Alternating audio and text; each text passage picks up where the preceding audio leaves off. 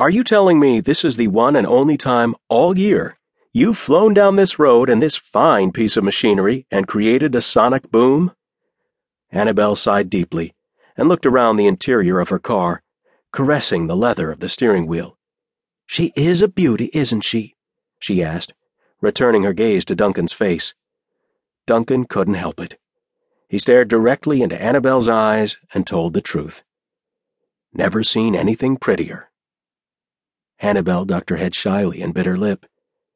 With her pale skin, rosy cheeks, pearl stud earrings, and rose-scented perfume, she was the epitome of ladylike grace.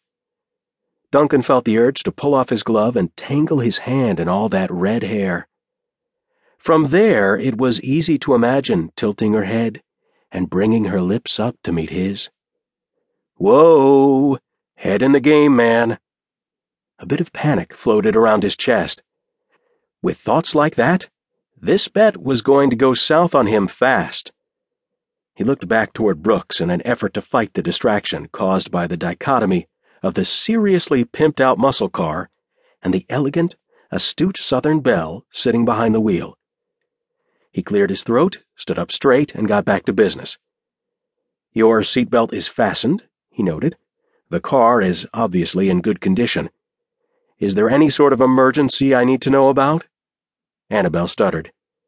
"You mean, other than my daddy?" "License and registration, please." "Seriously?" Annabelle had the audacity to look appalled.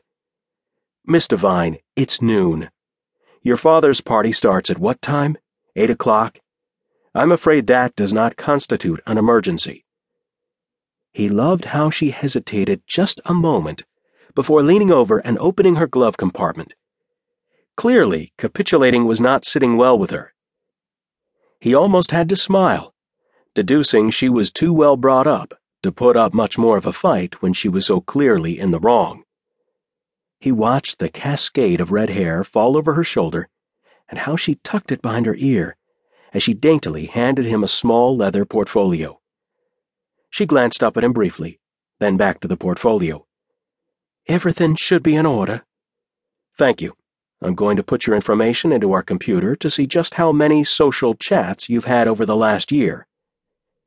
"Is this really necessary?" she asked meekly. Obviously, the fear of a big fat speeding ticket was finally seeping in. "Just sit tight. I'll be back in a couple of minutes and get you on your way to Daddy." With a distraught little pout, Annabelle said in a small voice, "I appreciate that, officer."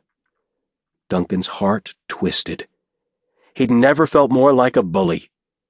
He tapped her portfolio against his other glove, standing there, on the brink, teetering. The only sound registering was that of his heart pounding in his ears. Finally, he turned toward Brooks and the patrol car, issuing orders to his legs. "Right, left, right, left. That's it. Keep going, all the way back to safety." He didn't trust himself around pretty, pouty baby Annabelle for one more minute. He opened the door and launched himself inside. "How'd it go?" Brooks asked. Duncan turned his entire body to face his so-called friend. "You have got to be kidding me," he launched. "Hot? A hottie? That's how you describe a work of art?" "A work of what? You're an idiot, you know that? You and Vance. You two had me thinking Annabelle Devine was I don't know, the kind of girl Vance likes to pick up late at night at Spanky's. That girl," he said, pointing out the windshield. "That girl is drop-dead gorgeous.